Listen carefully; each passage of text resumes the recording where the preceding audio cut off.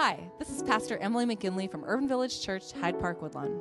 If you've been to UVC, you'll know that we seek to be three things: bold, inclusive, and relevant.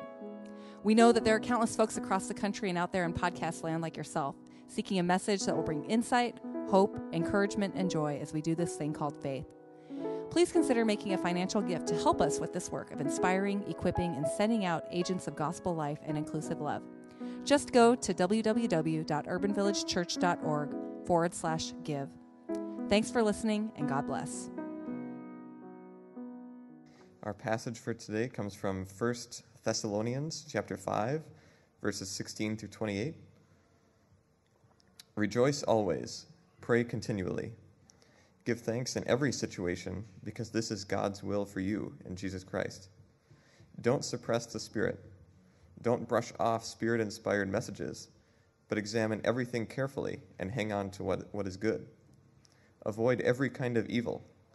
Now, may the God of peace himself cause you to be completely dedicated to him, and may your spirit, soul, and body be kept intact and blameless at our Lord Jesus Christ's coming.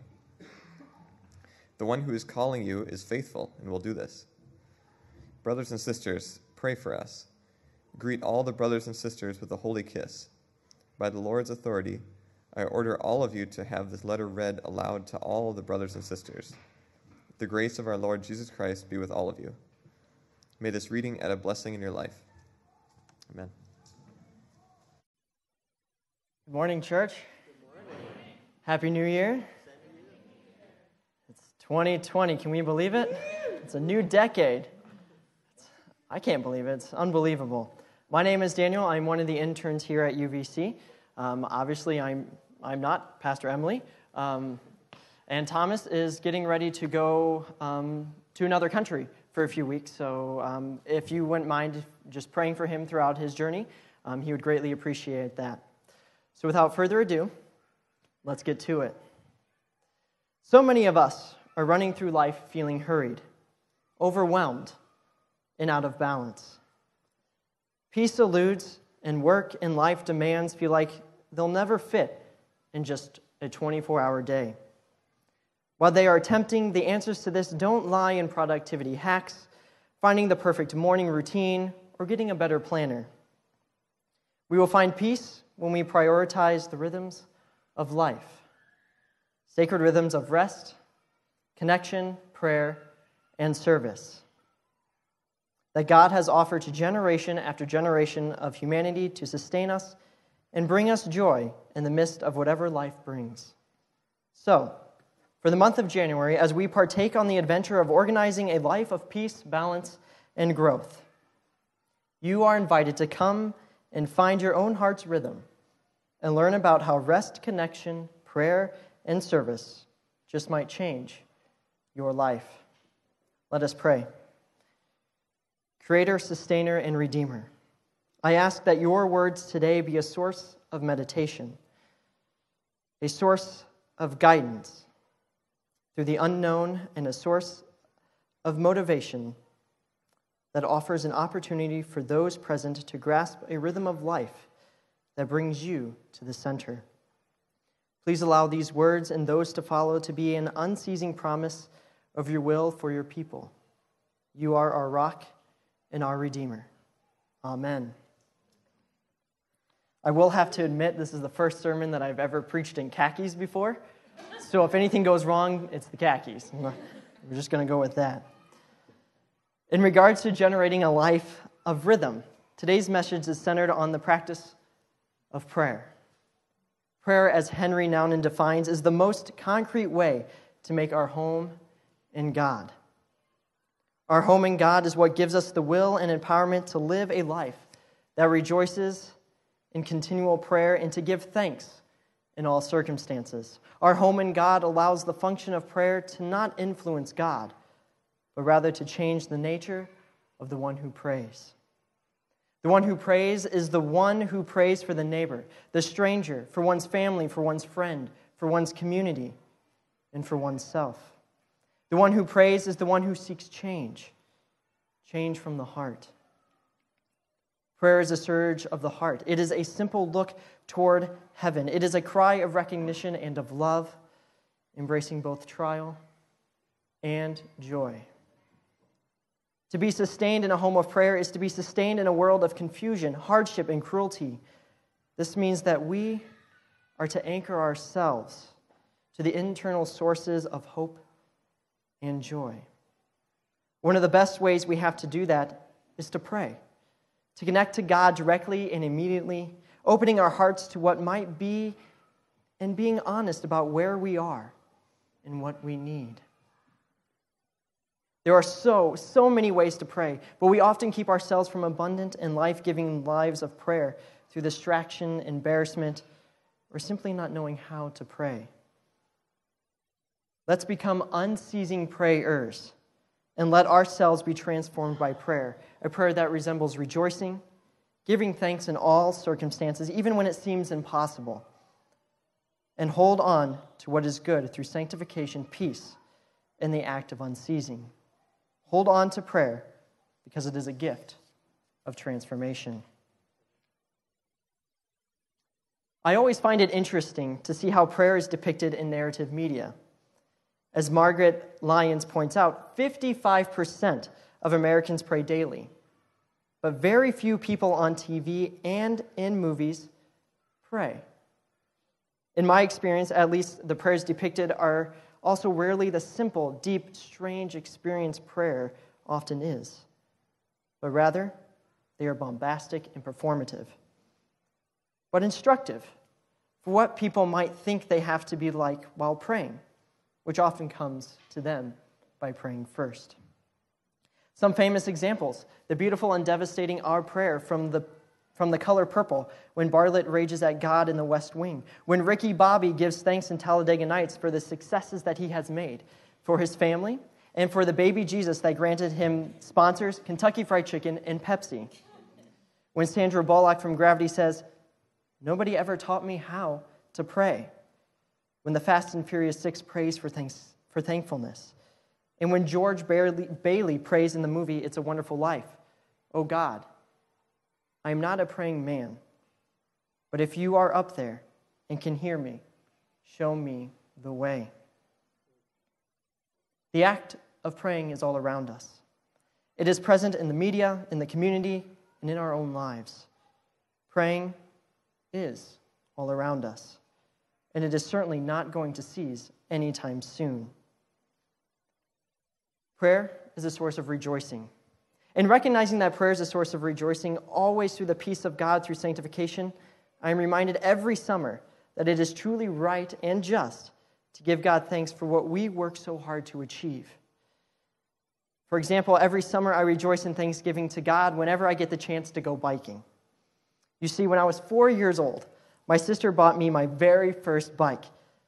It had purple rims, the frame was purple, it had flames, it had really cool neon green handlebars. It was the coolest thing I've ever seen in my life.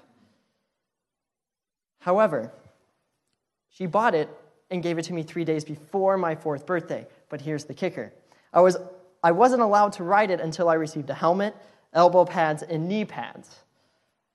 And I didn't receive those until my actual birthday. This bike was a source of temptation for a 4-year-old. Let me tell you, when I opened that package that contained a helmet, elbow pads, and knee pads, I was ready to conquer the world on 2 wheels. After all the aunts and uncles and cousins left, I strapped on all the necessary safety equipment and headed out the door. My mother grabbed the VHS video camera. I know what that is. And my eldest brother accompanied her. I didn't know it then, but I know it now. My mother was probably praying for no crashes, a smooth street, and no traffic. Well, let's just say one of those requests was answered. I will let you figure out which one. After about 15 minutes of riding and feeling like I was the king of the street decided to test my balancing skills by placing a new crack in the road that magically appeared. I should have prayed harder because my fate was tested and my bike was soon to encounter the unexpected.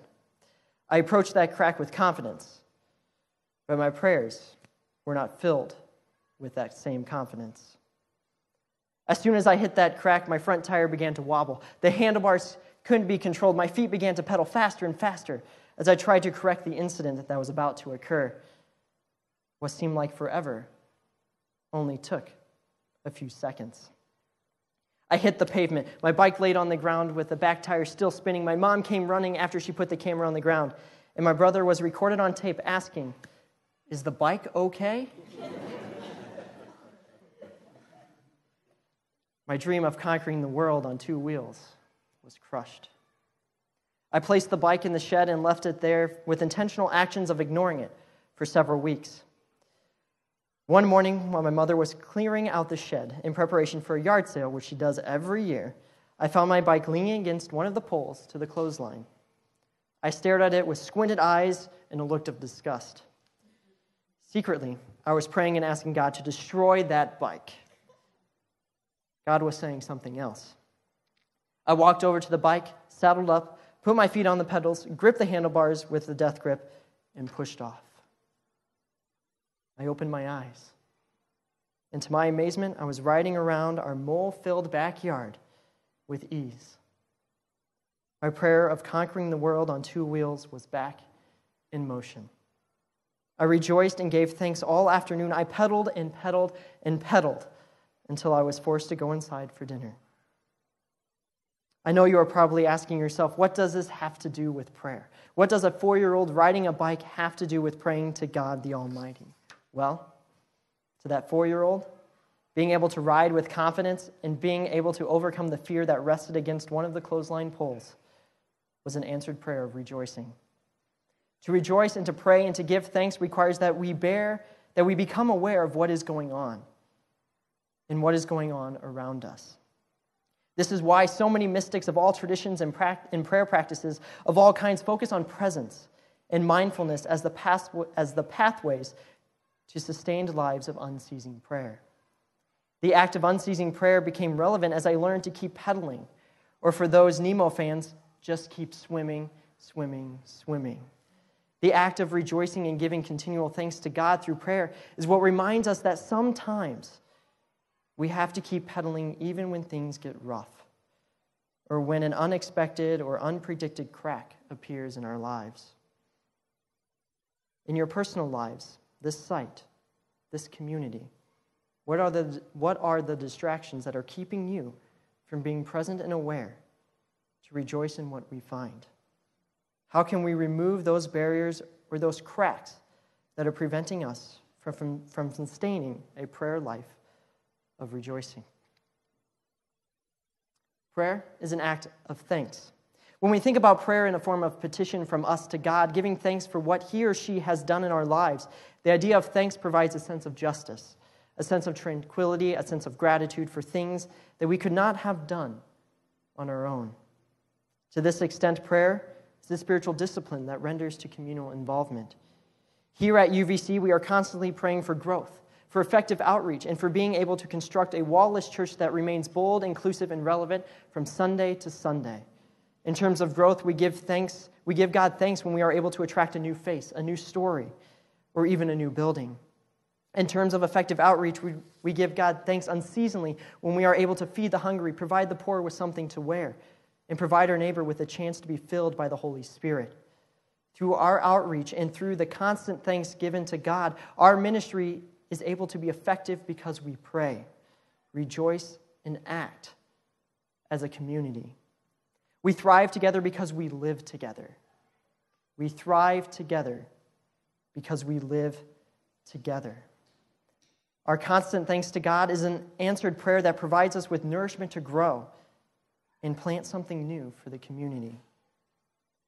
I'm reminded of a book titled Nobody Cries When We Die by Patrick B. Reyes. In his book, Reyes, who was raised in the barrios of Mexico, was constantly surrounded by violence.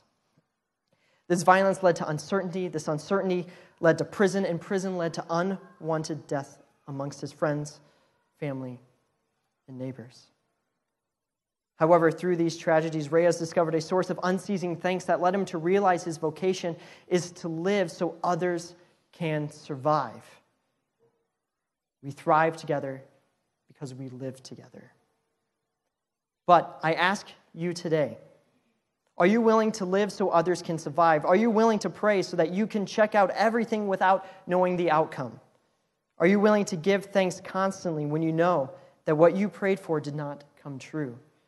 that there was no happy ending after the amen. We are reminded in the Message translation of the Bible that we are to be cheerful no matter what. Thank God no matter what happens. But how can we give thanks when we hear of another shooting that took place on the tracks, or a massacre that took place at an elementary school, or see a homeless person wandering from corner to corner, or witness our brothers and sisters being criticized because of how they identify themselves, or become aware that our current denomination is going through a split? How can we give thanks to no matter what happens when we know that the outcome of some situations is unpredictable? Now, I don't have an answer to this, but similar to my bike story, we must continue to pedal. We must continue to love each other for who we are. We must continue to pray as a community, as believers, as faithful followers in Christ. We must be willing to live so others can survive. We must be willing to pray without ceasing in all circumstances. Again, how can we give thanks for a prayer that remains unanswered? 28 years ago, my mother lost a child at birth. To this day, the pain and trauma of that event still resides in her heart. Not only does it reside within her heart, but it acts as a barrier between her and God. Several years later, she almost had to go through that experience not once, but twice. I almost took my own life 3 years ago, and my brother has attempted 3 times to end his life. He lost his job, claimed bankruptcy on his house, and is now living at home with our parents until he gets back on his feet. And I can tell you today, after just seeing him this past week, that he has passed his 90-day probation at his job. So his prayer has been answered. My mother is happy. My father is happy. There's still some stress and uncertainty, but things are looking forward. Giving thanks in all circumstances seems impossible at times. For my mother, it was especially tough. But through her willingness to pray in a way that God wants her to pray, she has found a breath of Holy Spirit in her life that allows her not only to keep pedaling, but to live so others, like myself and my brother, can survive. Thessalonians offers a prayer that is unceasing and merciful in all circumstances. Thessalonians' understanding of prayer is that it describes the simplest, most core form of prayer without ceasing, as give thanks in all circumstances. If we are having trouble praying because of something that happened in our own lives, one thing that prayer can be is simply giving thanks for the things we can find to give thanks for right in front of us in our daily lives. Something about what prayer is rejoicing in whatever small things we can find to rejoice in. Again, on separating people's experiences of things we have to do or else, and offering a new vision of things that will form the basis of a fruitful community and life with God. I love that Thessalonians says, do not quench the Spirit, which suggests that what prayer is a part of living. Flowing water of Spirit that is flowing at all times and that can help feed and connect us together. It also encourages discernment and not false authority through middle ways of knowing. Do not despise the words of the prophets, but test everything. Don't be afraid to keep pedaling, even when giving thanks seems difficult and misguiding. Paul Griffiths offers an interesting meditation on how the Thessalonians' ceaselessness of prayer invites us to connect with others by acknowledging that prayer is a gift. Griffiths states, suppose we think, instead of prayer as most fundamentally and centrally the acknowledgement of gift. To acknowledge something as a gift is to know that it came to you, the recipient, from somewhere else, someone other than you. You did not make it, and sometimes you do not deserve it. For if you deserve it, it's not really a gift, but rather a payment of debt. To treat what you have been given as a gift, to acknowledge it as such and not to pretend that it was really yours all along, or that you made it for yourself, or that it is your due. You have to be grateful to say thank you, and to keep on being grateful. Each time you look at or use the gift, if you are alive and awake and self-aware, you remember with gratitude who gave it to you. That is not so difficult with most gifts. The book on your shelf that your grandmother gave you may easily enough conjure in your gratitude for the occasion of its giving, whenever you hold it in your hands. The gifts that you received or gave on Christmas are gifts either to you or by you that will be remembered. But when the gift is life, your very self, all that you have and all that you are, things are more difficult. The challenge then is to be constantly grateful, habitually aware that whatever good things there are in us or in the world around us are not ours and therefore active. Prayer is gratitude because gratitude is the primary form of adoration, and adoration is, in the end, the only thing that counts because it is the form of human love most appropriate to God. All other love serves this final love, which is prayer at its highest intensity. Prayer as a gift provides that constant reminder that what we seek is a promise made by God, because what God promises, God will provide. Here at UVC, the gift of prayer is what keeps us pedaling. It is what grants us the will to be bold for a community that lacks boldness, inclusive for a community that fears the future, and relevant for a community that needs to be reminded that the peace and sanctification of Christ is not merely just found on Sundays, but it is found from Sunday to Sunday. Here at UVC, the gift of prayer is what gives that strength to proclaim that we have been, are being, and will forever be created in the image of God. Here at UVC, the gift of prayer is what grants us the love to establish individual groups in which caters to the interest of the people. Here at UVC, the gift of prayer reminds us all that the God who makes everything holy and whole will make you holy and whole, and put you together, spirit, soul, and body, and keep you fit for the coming of our Master, Jesus Christ. Prayer as a gift is a promise of transformation that grants us as a community with a willingness to keep pedaling towards what is yet to come. Prayer as a gift creates a community that prays for and becomes one with each other. Prayer as a gift generates a community that does not stop at a single prayer, but prays in such a way that promises a life that is holy and whole in the name of Jesus Christ.